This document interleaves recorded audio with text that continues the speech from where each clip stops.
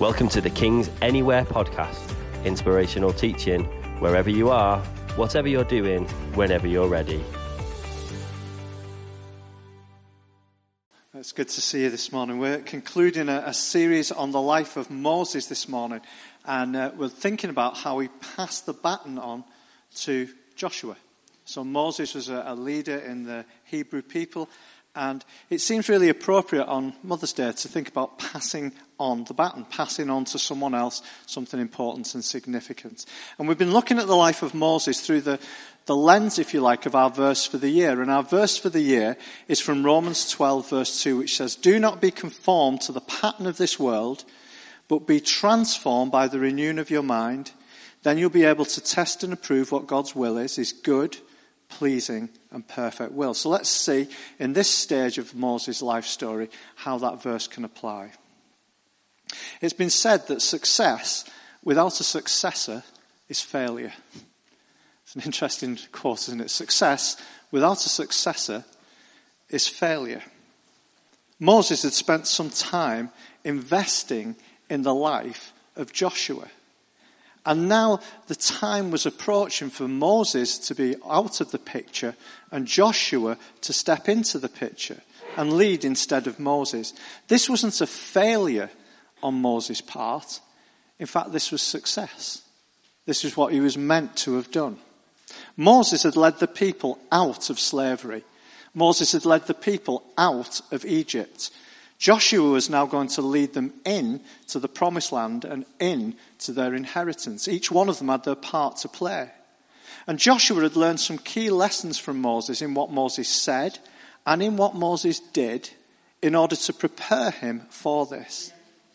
But Joshua had to then take those lessons and apply them in this new season of life. The setting was different, but the truths were the same. The process of discipleship involves information, imitation, and innovation. Children in the ancient world, I don't know if you're aware of this, but up to the age of 12, a child would have a teacher, and that teacher was called a pedagogue, and that pedagogue would teach children all the information they needed to know up to the age of 12. They'd give them an education. Then at the age of 12, that child would go with their parent, their mum or their dad, to do what their mum or dad was doing. And it was a time of imitation. So if their dad, for example, worked as a judge, they would sit in the court and they'd watch their dad judging. Or if there was a builder, they'd watch their dad building. Or if whatever profession the mum or the dad was in, they'd watch them do it. And they'd probably do that up to the age of 30. Makes sense of things when Jesus says, "I only do what I see the Father doing."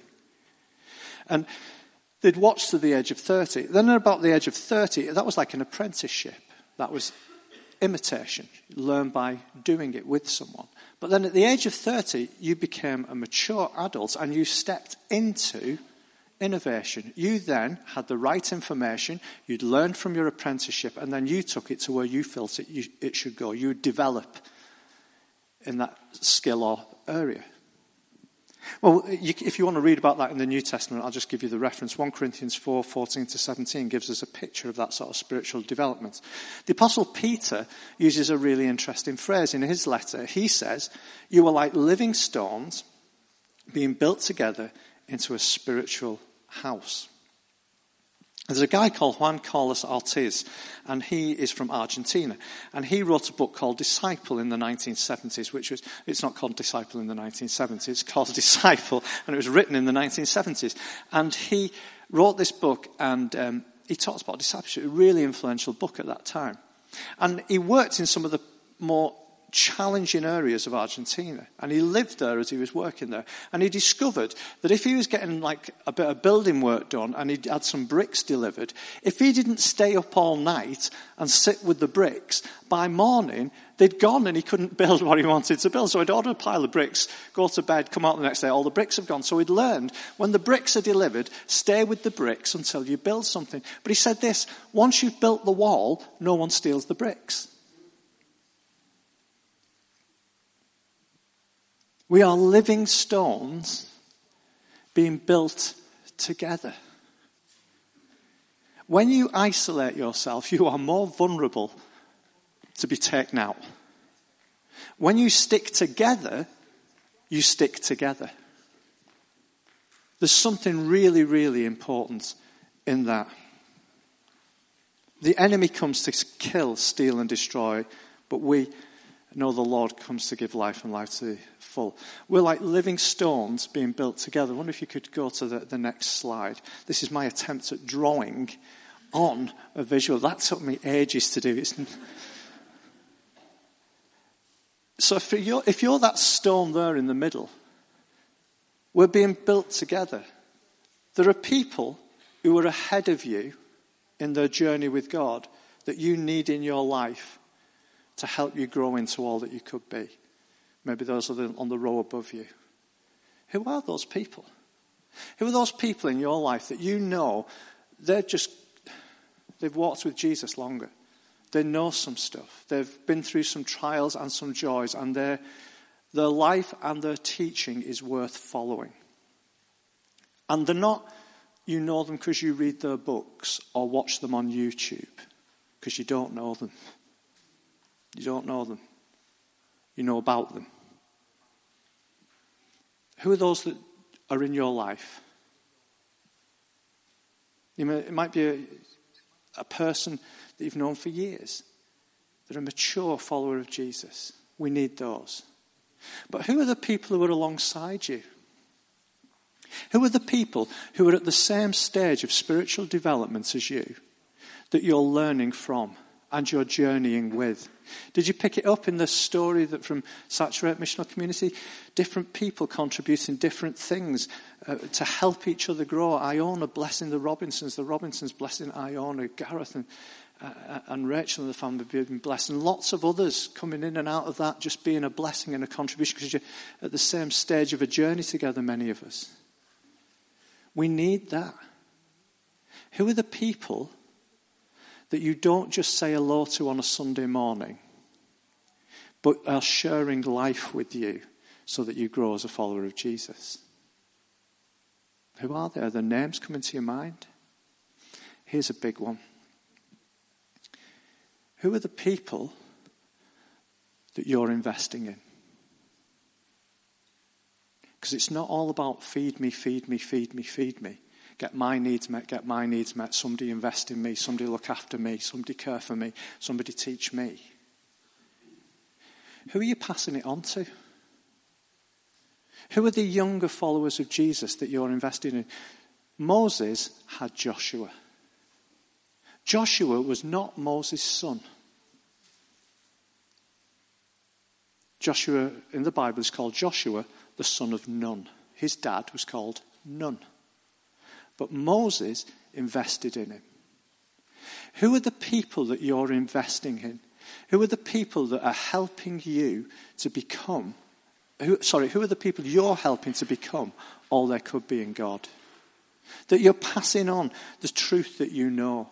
That you're passing on the lifestyle that you know so that they can grow up to be all that they could be. It's like being a spiritual parent to people. We're not becoming their parents. Joshua was the son of Nun.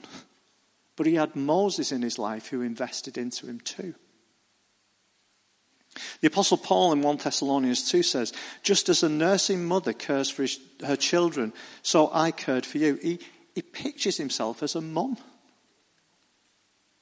Just as a nurse. It literally means just as a wet nurse, just as a mother breastfeeds her children, gives something of herself to her children, so I invested something of me into you. He uses all kinds of pictures in that chapter, Paul. He talks about being a child, a mother, and a father. He says, I feel like a little child sometimes. I'm still trying to grow. Oh, but I'm also trying to pass on and nurture you as a mother. And I'm also trying to pass on and nurture you as a father. It's just trying to get the picture into our heads. We're learners and we're teachers.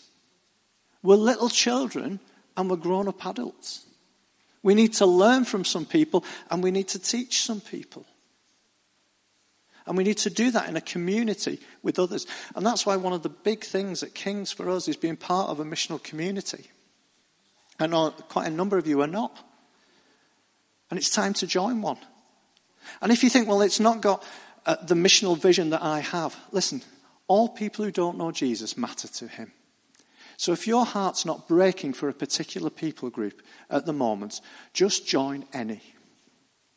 Get involved, read the word, share life with people, give time to people, and go on the mission they're doing. And as you do, your desire for lost people will grow.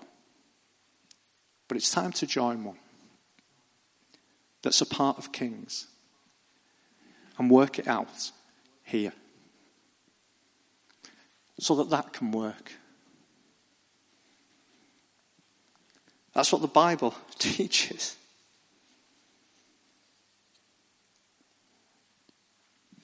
As parents, spiritual parents as well as parents, it's important that we feed our kids the right stuff. We teach them about God and relationships and forgiveness and holiness. We remember that teaching is not merely our words, but it's our example as well. We all have family traits. Do you know that? You have family traits that you're unaware of, and so do I. You have family commandments that you need to think through. Are they godly? Your views on money, on sex, on power. Your sense of humour and reverence. There are traits that become so normal in our family. It's like fish don't notice water. We don't notice them. And we need to bring them into the light of Scripture and into the community of God's people and say, now are the family traits that I'm living out, family on mission traits, godly traits, or are they just things that I've picked up and I do because that's normal? Part of the renewing of our mind is to be lining up to what it means to be part of the family of God. And the traits of that family defining us.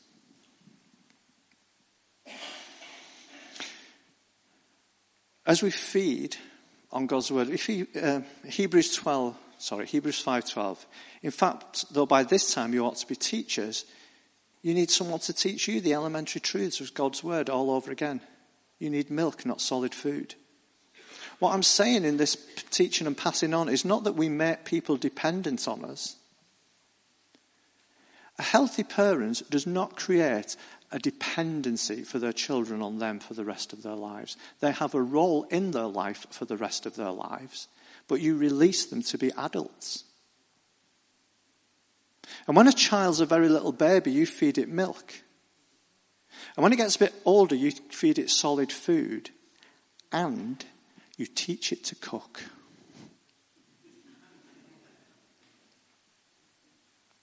So that they can do the same. But if you're living your life saying, feed me, feed me, feed me, or don't give me anything difficult to think about, or don't give me anything challenging, I don't need the meat of the word, just give me some milk. Give me something nice and easy. It's time to grow up. To engage with the meat of God's word. The challenge of discipleship as well as the encouragement. But it's also time to be able to cook and teach others to do the same so that they can feed themselves and feed others. It's true in a natural family. It's true in a spiritual family. So, I want to quickly highlight two things that Joshua learned from Moses as he was invested in by him. First of all, Exodus 33:11. He learned to linger. Joshua had been with Moses at some very important points in the story of the Hebrew people. Exodus 24:12-13. The Lord said to Moses, "Come up to me on the mountain and stay here, and I will give you the tablets of stone with the law and the commandments I have written on for their instruction." And Moses set out with Joshua, his aide. And Moses went on to the mountain of God. The whole of the people of Israel stayed at the bottom of the mountain. Moses went up and he said to Joshua, "You should come with me. There's some things you're going to need to learn here." He was going encountering God. He was going getting the 10 Commandments. And he says to Joshua, "You need to come. You're going to need to see this." What shall I do? Nothing. Just come. Just be here. This is going to be important in the future, but you need to be here. Joshua was the only one with Moses when he encountered God and when God gave Moses the commandments. He was the only one there. Can you imagine the impact of that encounter for the rest of his life? And then Exodus 33:11, the Lord would speak to Moses face to face. What? The Lord would speak to Moses face to face as one speaks to a friend. And then Moses would return to the camp. So this was in the tent of meeting. But Joshua, his young aide, the son of Nun, did not leave the tent. Moses went and had these encounters with God, and Joshua went with him. And then Moses said, right, I'm going back to the people. And Joshua said, I'm staying here. I'm staying here. Have you just seen what happened? You just spoke with God like one speaks to his friend. I'm staying right there. If you want to go, you go. I'm staying. Joshua would remember the stories like in Exodus 17 when they fought the Amalekites, and Joshua's in the valley battling the Amalekites, and Moses is up on the hill, and Moses is lifting his hands to God, probably in prayer. And when his hands grew faint, then Aaron and Hur would help lift his hands, and Joshua learned, hang on a minute, there's something about prayer that's massive in winning a victory. He learned these lessons of encounter.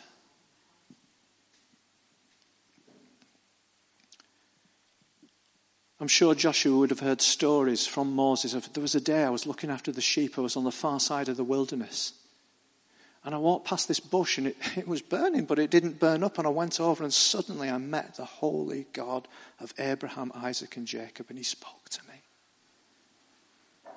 And it changed my life forever. And I'd imagine Joshua just sitting tell me more about that. I remember becoming a Christian. I became a Christian through reading the Bible. I read the Bible for probably 2 years every day. I didn't go to church. I wasn't brought up to go to church. And through the reading of Scripture, I was convicted of sin. And Jim Lucas, the first time I remember hearing the gospel, Jim Lucas shared the gospel with me in someone's living room, and I gave my life to Jesus. And every day, I would say for 4 months, I would knock on his door. Jim, I've been reading the Bible. What does this mean? Jim, it says I can be filled with the Spirit. What does that mean? I thought I'd been baptized when I was christened, but it doesn't seem to say that here. What does that mean? I just pestered the life out of him. But I learned to read the Word. I learned to pray. I was filled with the Spirit. I spoke in tongues, and I arranged to get baptized because I just kept knocking on his door. Tell me more. Tell me something more. I want to know more. Do you? Do you want to know more of God? Or is this just a hobby? Are we playing a game? Because if we are, I'm not up for it. But if we want to know God and we want to go deeper into him, a hunger's got to start growing inside of us for that. Joshua had listened to Moses. He got the information. He'd been with Moses in those encounters. He got the invitation. And then he was going to innovate. Let me just say something about the presence of God. God is with us at all times. That's called God's omnipresence. Psalm 139. You can never, ever leave God's presence. When people say to us, we're now coming into the presence of God, I don't know where you've been. I really don't know where you've been. Because the Bible says, where can I go from your presence? However, there's the inner presence of God that Scripture speaks about. And that's in places like John 14, where Jesus says, if you receive me, then me and the Father by the Spirit will come and make our presence with you. We'll be with you here. Not just with you everywhere, because God is everywhere, but here, in your life, with you, forever. No one can pluck you out of his hand because he is in you. It's great to be in oxygen, but it's really important that oxygen's in you. It's great to be in the presence of God, but it's more important that the presence of God is in you. But then, and I think this is what people mean when they say we're coming into the presence of God. It's a clunky language, but I think this is what they mean. There's the manifest presence of God. It's where we linger in worship and prayer. It's where God is powerfully, tangibly, evidently present, an overwhelming nearness of holiness and love. Those moments that set us on a trajectory for the rest of our life, Joshua learned to linger in those moments, in the manifest presence of God. And that's in places like 2 Chronicles 5:14, you can read about that. How's that being worked out in your life? Are you aware that God is with you always? Are you aware that God is with you inside? And are you aware of times where there's the manifest, palpable, real, visceral sense of God with us? And if so, how are you passing that on to other people? Should I tell you how me and Jackie are trying to pass that on to other people? Because we are. Every month we say to you, we're going to be here for 5 hours. And we're going to worship. And we're going to pray. We have a very flimsy program. Outline of what we might do. But we're going to worship, we're going to pray, we're going to be in the manifest presence of God. We're going to let him speak to us prophetically.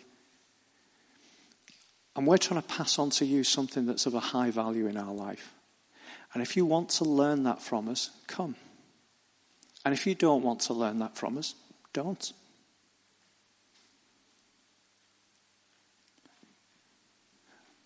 But if you're experiencing it, how are you teaching others? Where are you making the space for that? It's great that you have a great worship time. Who are you helping someone else to? It's great that you know your Bible. Who else are you helping to?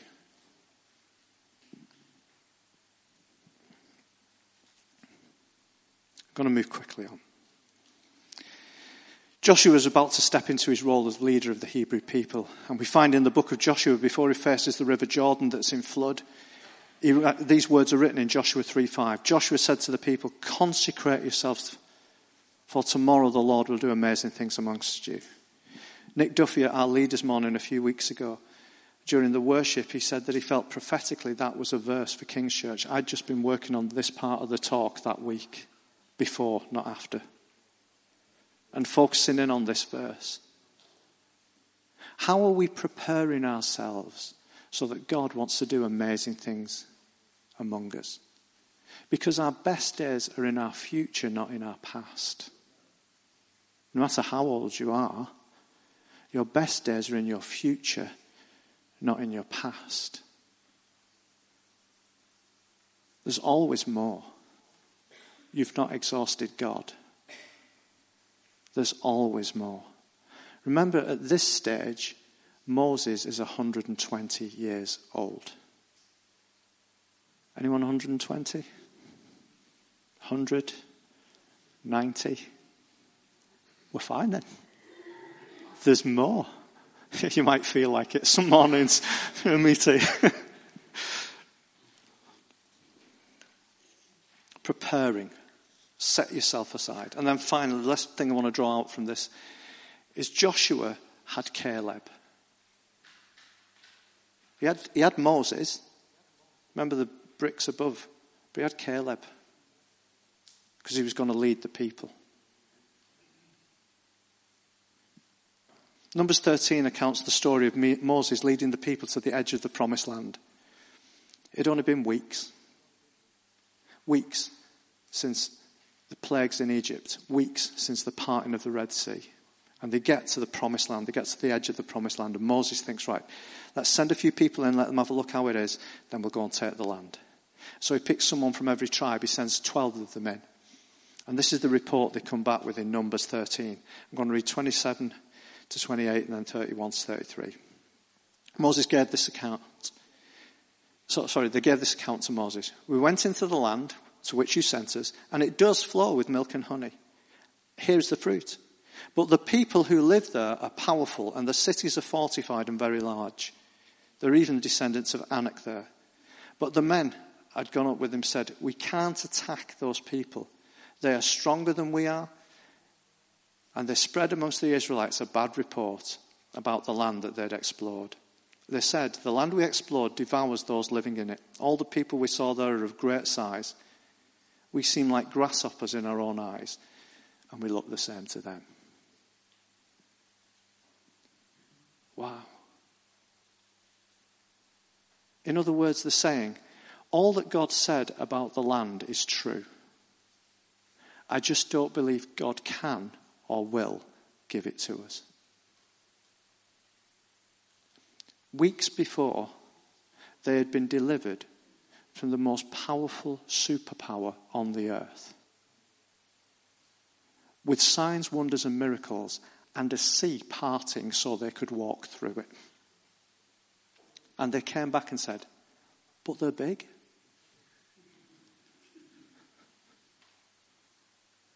But they're big. And they have big walls. The world's most powerful superpower. Miracles of deliverance and the parting of a Red Sea. But they're big. Only weeks previous. If they'd have made a different decision at this point, they would not have spent 40 years in a wilderness to get back to the same point. God always brings us back to the same point. So you can walk around in charismatic circles for 40 years, or you can possess the land. Oh, there were miracles, manna, quail, water from rocks. It was wonderful. Our clothes didn't wear out. You were still in the wilderness. Or you could have took the land 40 years ago.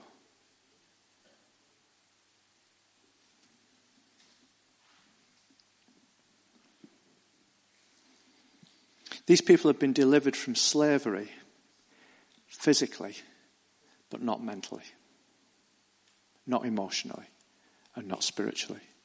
They saw themselves as slaves rather than children of God. We are just like grasshoppers. They'd not been transformed by the renewing of their mind, so they could not test and approve what God's good, pleasing and perfect will is. Their thinking was still based on, I'm not strong enough. They'd just seen all this stuff that you don't need to be. You just need to lean into God's strength. But no, I can't do it. Well, of course you can't do it, but he can. You couldn't deliver yourself from slavery in Egypt, but look, you're out.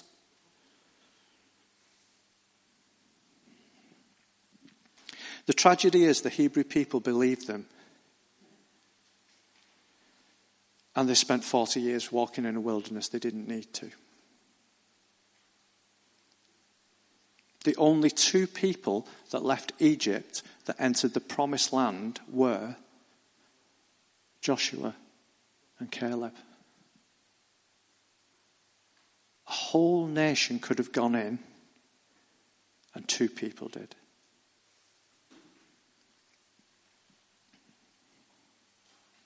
Who are you surrounding yourself with? Do you remember the picture of the wall? Maybe we could go back to that. I think it's the next slide. Are those around you speaking faith, hope and love into your life? Are they encouraging you to live a holy life and to be a disciple who makes disciples? Are they helping you to become all that God says you can be? Or are they filling you with cynicism, criticism, fear, doubt, compromise? Do they tell you that you're wise when you choose not to trust God?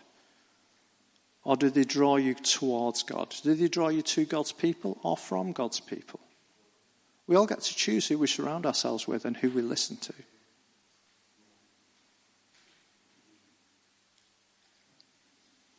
Joshua had been discipled well by Moses, and he'd learned some good lessons, and he chose to be with people like Caleb. And Caleb said, he silenced the people after all those guys had said what they couldn't do. And he said, we should go up and take possession of this land because we can certainly do it. Don't you want people like that around you? Oh, no, can't happen, won't happen. You know, God, a million reasons God won't do it. Or do you want people with you who say, God can do this? Why don't we go with him? Caleb did not conform to the pattern of the world around him, but chose to take God at his word and encouraged others to do the same. Joshua and Caleb were not squeezed into this world's mould, but had a different way of thinking. Who's helping you to live that way? There's a false humility that says, oh, I'm just a grasshopper, I can't do it, I'm just a worm. Can't manage it. When the truth is this, you're a child of God. You're forgiven and accepted. You're in God's family. And God does ask you to do things you can't do. Let's not pretend he doesn't. God does ask you to do things that you can't do. And then he gives you the strength to do them. The Apostle Paul says, I can do all things, not because I'm an inherently powerful person. I have great self-image. I've been on a course that builds my self-esteem. No. I can do all things through Christ who strengthens me. Jesus wants to strengthen you to do all the things he asks you to do, to be all the things he tells you you are. Do you feel forgiven? Well, you are. Do you feel loved? Well, you are. Do you feel accepted? Well, you are. Do you feel like you're a disciple maker? Well, you are. Do you feel like you're going to heaven one day? Well, you are.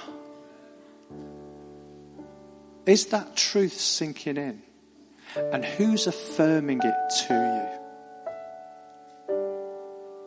Because if you're like me, there are days when there's a thought process goes in my mind that tries to undermine all of those things. And I need the Word of God, and I need the Spirit of God, and I need the people of God to help me to become all that I am in him. And I know you do too. So Moses played his part in the big story right up to the end. He invested in those around him so that they could follow and take things further than he did. And we're a family of God, and you might have children physically. You might not. You might be a parent, a grandparent, a great-grandparent, an aunt, an uncle. You might be single, you might be married. You're part of the family. We need every single one to invest in every single one so that we can all become what God wants us to be. All. Your stage of life, your position in life does not disqualify you or give you a get-out ticket. You have a part to play. You're needed and you're important. Our aim is that our ceiling becomes the floor for those who follow. Isn't it? I want to raise up disciples who see more of God than I've ever seen. I want to equip people to go and do things in God that they don't look back and think, oh, well, you know, when Darren and Jackie did this or when Darren and Jackie did that.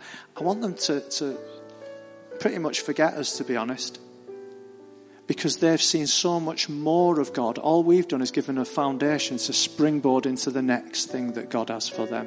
I just want to be a launch pad for them to go into all that God wants them to do, so that they glorify him.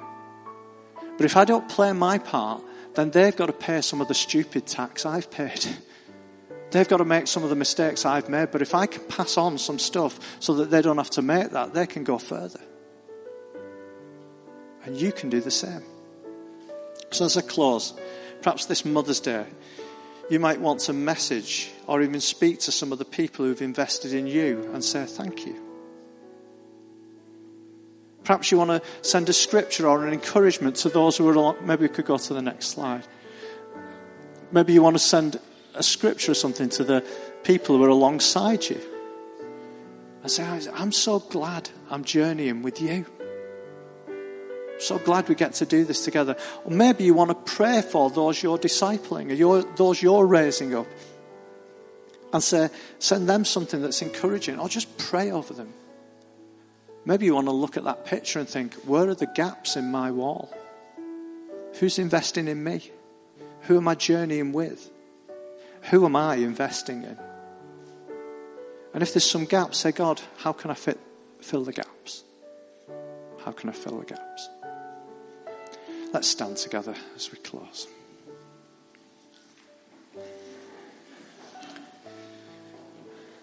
Jesus, thank you that we get to journey with you, and thank you that we get to journey with one another. And Jesus, I thank you that he who began a good work in us will carry it on to completion until the day of Christ Jesus. Jesus, I pray this morning, if people have been spoken to, who are they investing in, that you'd begin to direct us to those that we should. For those who have not connected with a missional community yet, or a missional household, Father, I ask you, speak to them and let them do it.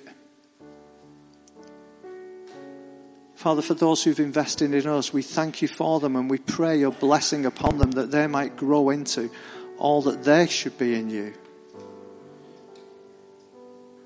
Jesus, thank you that we don't do this alone, but we get to travel with you and with your people. Thank you, God. Amen. Amen. We hope you enjoyed this message. To find out more about King's Church Warrington, visit our website or find us on Facebook and Instagram.